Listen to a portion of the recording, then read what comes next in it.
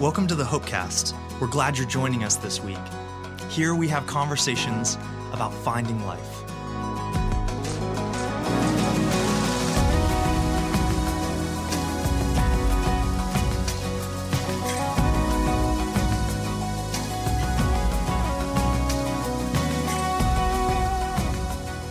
And welcome to the Hopecast. This is Nicole Eunice, and I'm joined by David Dwight. We've had a few weeks with some other special guests, but David, you're back. Wait, you mean there's other guests? You're back. There's other guests. Oh, man. Now you have a podcast to go listen to. Yes, of course. That you haven't heard yet. I have not listened to those yet, but I look forward to it because I know that they're going to be really cool. Yes, they are. They were great. If you guys haven't heard them, and go back, Wes and Tyler and Pete shared some thoughts that have been, they were just really encouraging to me, honestly, even though I know those guys really well and spend a lot of time hearing their hearts. The clarity of the passion of what we do in the church was awesome to hear. So it's really good. That's great.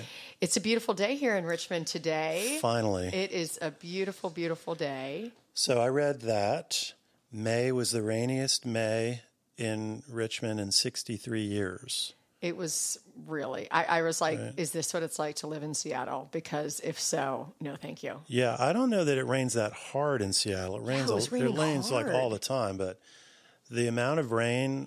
There's a kind of rain you can't do anything. I mean, if it's like misty or light rain and you go for a run or whatever, be well, outside. 3 weeks ago, I think was the worst of the flooding, and that was unbelievable. All over town, there was flooding in all these places. Yeah. And then even just this last weekend was a big storm in a lot of parts of town that had tons and tons of rain. So I was looking at a little stat the other day. So Richmond is 9 inches ahead of the average rainfall year to date right now. 9 inches is a lot of rain. What?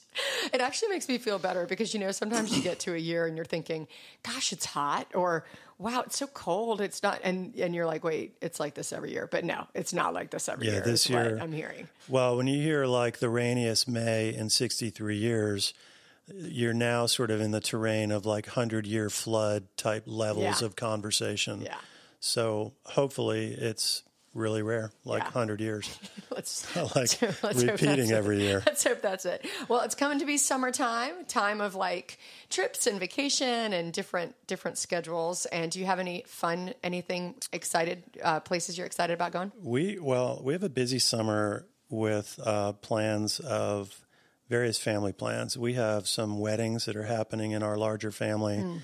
And some graduations and some other stuff like that are happening. So that's for sure part of our summer. And then I think in the latter part of the summer, we will take some vacation time. Hopefully that'll work out up in Maine, which is a place that we've enjoyed and been able to go to. So we'll see, but it's going to depend on a few variables. Yeah, how about you? Absolutely. We are not traveling too much because my husband Dave and my oldest son, are going to the DR on a mission trip with Hope in July. So that takes up a big part of the summer as far as family time together. But I was thinking about how we have these places that are so impactful in our life. You know, I know that Maine's has been an enjoyable place for your family. And my family has lots of different places, one of them being like a place at the lake that we love to be together. And there's something about a place that can do something in us that's a little bit hard to describe, but it does bring up certain emotions, sometimes becomes a place of peace or whatever it is. And I know that you just took a big trip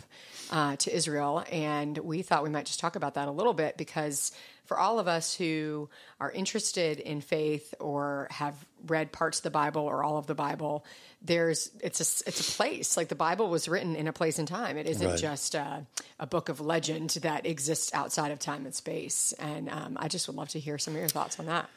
So how about like 2 minutes on this idea of place, and then we'll talk about Israel. I think I've learned a lot more over the years, the significance of this idea that we call place. Mm-hmm. And I don't know that I had thought about it a whole lot, but, you know, you just sort of are where you are. You're here, there, and everywhere. You're doing what you do in life. But, you know, the word places is actually a pretty significant part of Hope's mission statement, offering experiences, relationships, and places where people can find life and purpose through Jesus Christ. And we've talked a lot about places. What are these places? What are the environments like? What are the buildings like? What do you experience and feel when you're in these places? And I think we've talked a lot about this idea of place from a sort of, call it artistic and architectural kind of way. How do you really try to create places that can be meaningful, inspiring, and all that sort of thing? Absolutely. So, yes, place is actually a big deal that I've grown to appreciate a lot more. I don't know that I thought about it much years ago, but I think about it a lot more now. So, people who are like interior decorators, right. These people are like specialists at thinking about places and the feel and the experience and the whole bit. And I think if you're a pragmatic person in your personality, you can tend to undervalue. I used to. Yeah, and as I feel the same. And over the years, like you said, you do, first of all, you listen to other people. And there's a little bit of, this isn't, of course, everyone, but some people who've come to Hope for the first time are around our West Creek location, that obviously a lot of heart and a lot of sacrifice went into making this place, say, I don't know what it is about this place, ... And then they'll say, I feel relaxed. I feel peaceful. I feel different. A lot of people cry, which, we can talk more about that at another time, but there is something about, a place of belonging, I think, and hopefully the spirit of the leadership and the Hope people here and who God is and who God's been in all of our lives makes that place be significant. But yeah, I think if you're practical and sort of efficient, you think, well, we don't need to spend time, money, or energy on that. Maybe to the detriment of the whole, you know? Yeah, if somebody had said to me 20 years ago in a conversation when we were in a certain place, if they said, let's talk about and reflect on how this place makes you feel, 20 years ago, I probably would not have had much entry point for that conversation. Yep. I wouldn't have known how to engage it. Now, I'd be like, oh, man, that would be a really cool conversation. So if we want to arc toward this trip to Israel, I'd not been to Israel before. I had long had a desire to go, sort of under the right circumstances, because for me, there would be certain experiences that I would be hoping might happen on a trip like this. Yeah, it doesn't feel like a place you just fly on over, and Right. It would feel like it would need some work to make Although, sure interestingly enough, having been there, my view of that maybe is adjusted a bit. For instance, I was thinking, when I got out of college, my parents gave my brother and me a summer trip to Europe. And basically, we took a couple guidebooks and just followed our nose around Europe. You could do that in Israel. For me, the first time, having just been there, we had a guide who was leading our trip who was really, really good in a lot of different ways. And so I'm like, well, that is so helpful, because a guide who really knows his or her stuff accelerates your experience and your insight and your engagement. And but you could go to Israel with a guidebook and just follow. You could go to Israel, rent a car, take a guidebook, and follow your nose. Yeah, like even you saying that, I've never been there. Of course, I'm very intrigued. I would have no context for the fact that you could do that. Like, I'm like, I don't know. When you get, is it big? Is it small? Is it crowded? Is it... How do you know where to go? All that. Right. I mean, that's true, of course. But not places, unlike the fact that you could go to England and take a guidebook and follow your nose and go discover. You could do that in Israel. It's a little different. If you really want to get to a number of biblical locations and sites and you don't know your way around, having a guide is going to make your time much more efficient. And I imagine they know what kind of time it takes for different experiences and all that. Right. So... Anyway, we were there. We were on the ground in Israel for, I think it was 8 or 9 days, sort of a full travel day to get there and a full travel day to get home. But it really is amazing, because now you're seeing these places. I'm seeing these places that I have read about in the Bible many, many times. And when you read about it in the Bible, you sort of develop a picture in your mind's eye of sort of seeing and thinking about what this might be like. In some ways, what was interesting about being there was it looked very much like I had imagined. Other places, not so much. But, we've all probably seen pictures or video or something. So it's not like your imagination is operating blind. But just a whole bunch of stuff that helps get oriented So our guide said a few times, he said, Israel is basically about the size of the state of New Jersey. Well, that's helpful to me because I grew up in New Jersey. Helpful to me. My husband's from New Jersey. I'm like, oh, right? Gosh, that's small. Yeah. So you can all get of a around sudden, it. all of a sudden that orients a lot. And so the northern part of Israel is up where the Sea of Galilee is. And that's huge because Jesus spent most of his ministry life up around the Sea of Galilee. And then Jerusalem is maybe 90 miles, 80 miles or so south of there. And so we know that Jesus, of course, was in Jerusalem on occasion. And you begin to just see how these places orient relative to each other. Where are they? What would it have been like to go from this place to that place? We had a lot of conversations. We were with other people on the trip about how would you translate distances and travel time from Jesus's day when it was all on foot or on a donkey or an ox cart versus today in cars and so on. How did distances feel, relatively speaking? For sure, distances felt much, much, much more local. Yeah. It wasn't only the actual distance, it was the emotional sense and feel of the distance. So, for instance, there are a bunch of towns which were basically fishing villages that are up around the Sea of Galilee. Okay, so the Sea of Galilee is a lake. Some people might be like, really? Why do they call it a sea? I'm not 100% sure, but it's a lake. And some people would say, well, is it a big lake or a small lake? I would say for me, it was smaller than I thought it was going to be. Didn't you say you could see to the other side? You definitely can see to the other side. That orients the size to me of it. And also, I think for us, at least in sort of the southeastern United States, most of the lakes we're familiar with have all kinds of coves and fingers. Sure.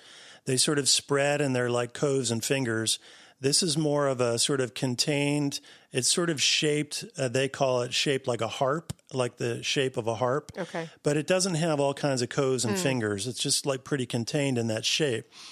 Up in the northern part where it gets wider, it's, I don't remember specifically, maybe 6 or 7 miles, 8 miles across. Okay.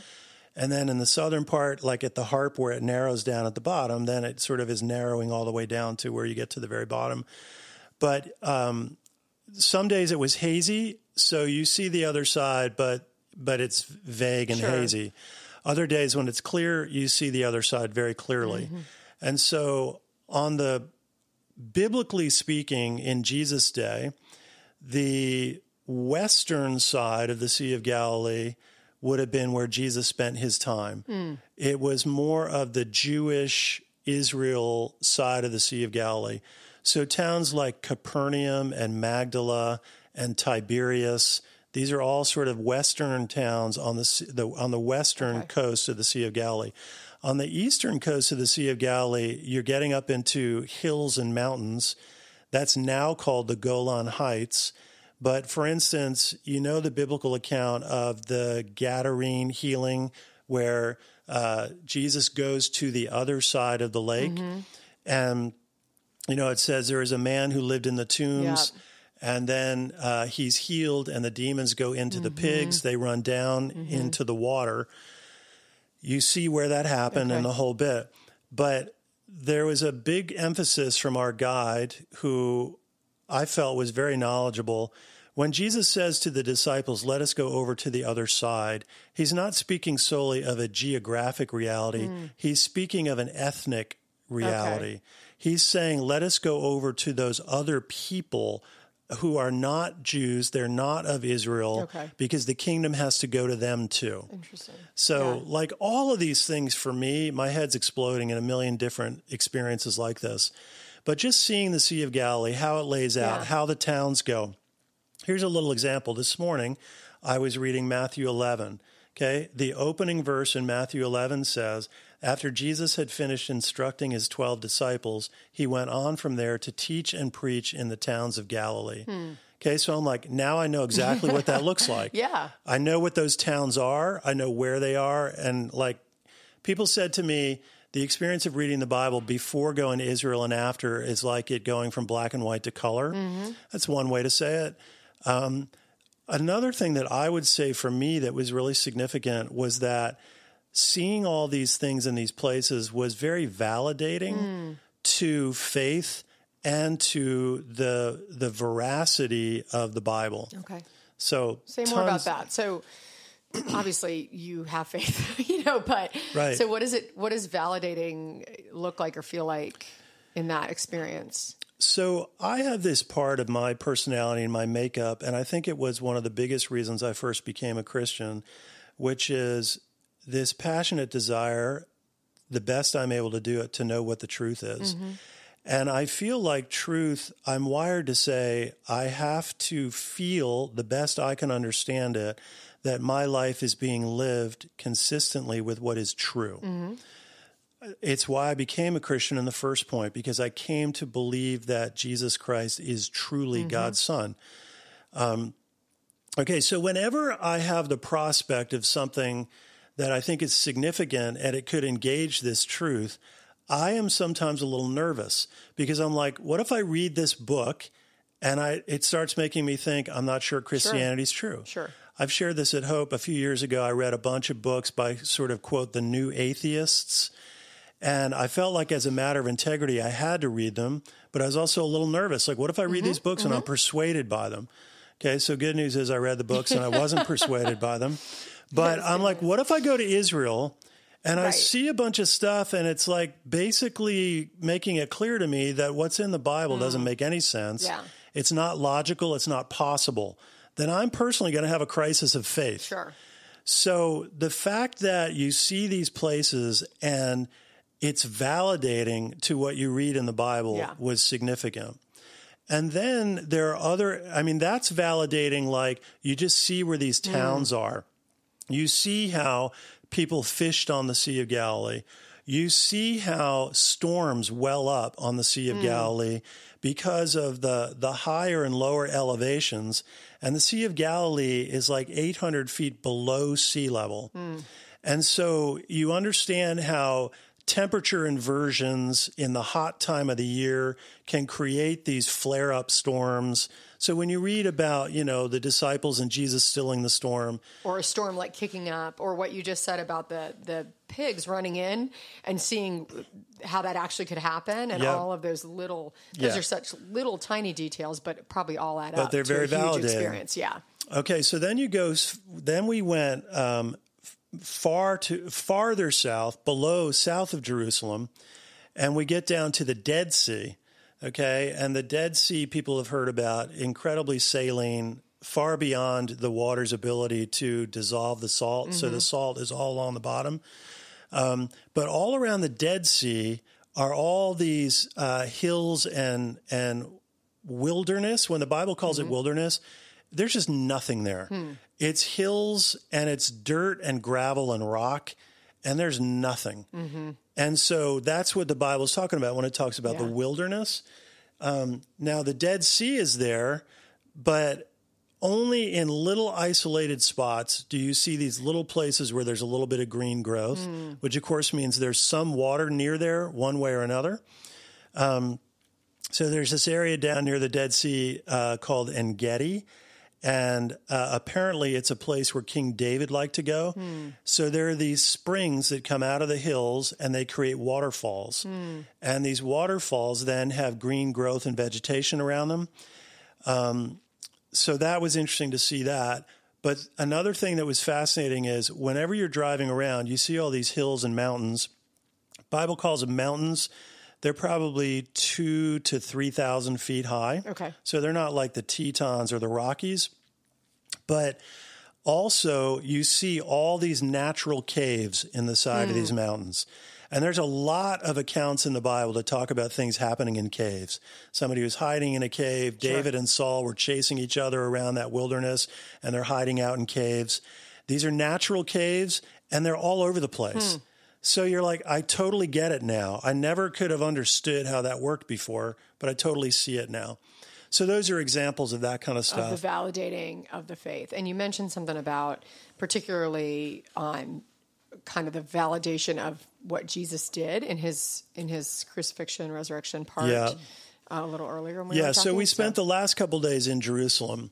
and you're in and around the old city of Jerusalem, you see how Jerusalem is laid out. You see the gates because all these cities were walled cities. They were protected by big walls. And you mentioned that this is continual discovery, which also blows my mind that it's 2018 and that you would be in continual discovery. I thought that was like that there's actually digs and archaeological research going on, and we probably don't have time to talk about all that, but that actually it truly is. People are really, really bringing up old cities. I said to our guide one day, I said, how do you know if you're looking at that hill right there, that down in the hill with archaeology, there's not a huge find? He said, it's commonly perceived that way. Wow. And I said, why is it all now? And he said, well, David, remember the history of Israel. Israel was only really identified as a state that could identify itself this way in 1948. Mm-hmm.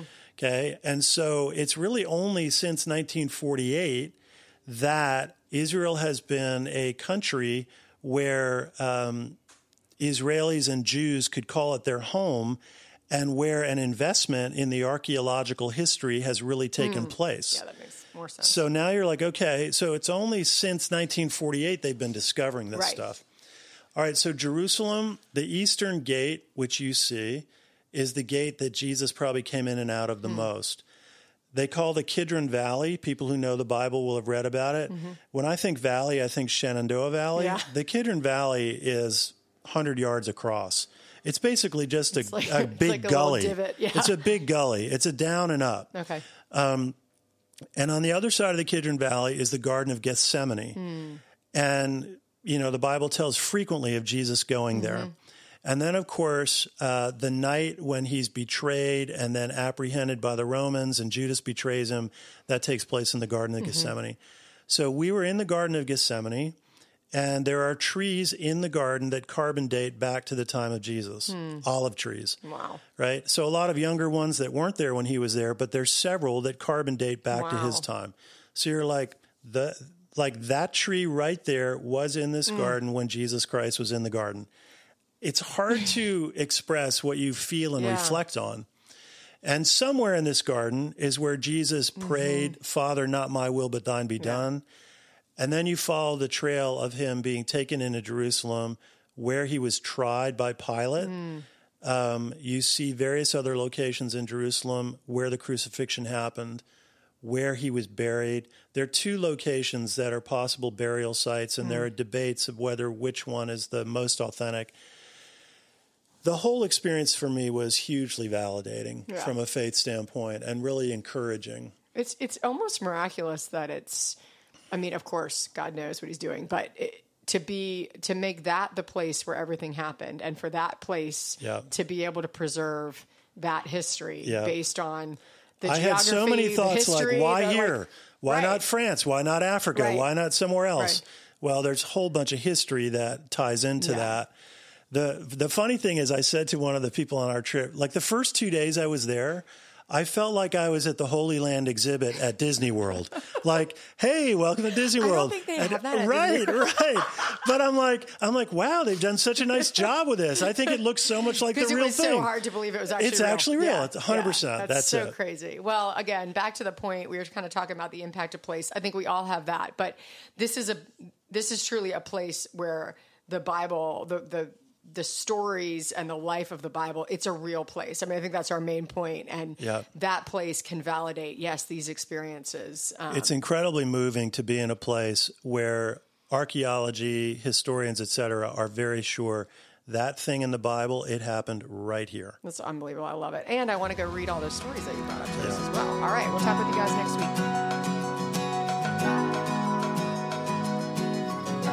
Hopecast is a ministry of Hope Church in Richmond, Virginia. We're glad you joined us this week. If you'd like to learn more, you can find us online at www.hopecentral.com.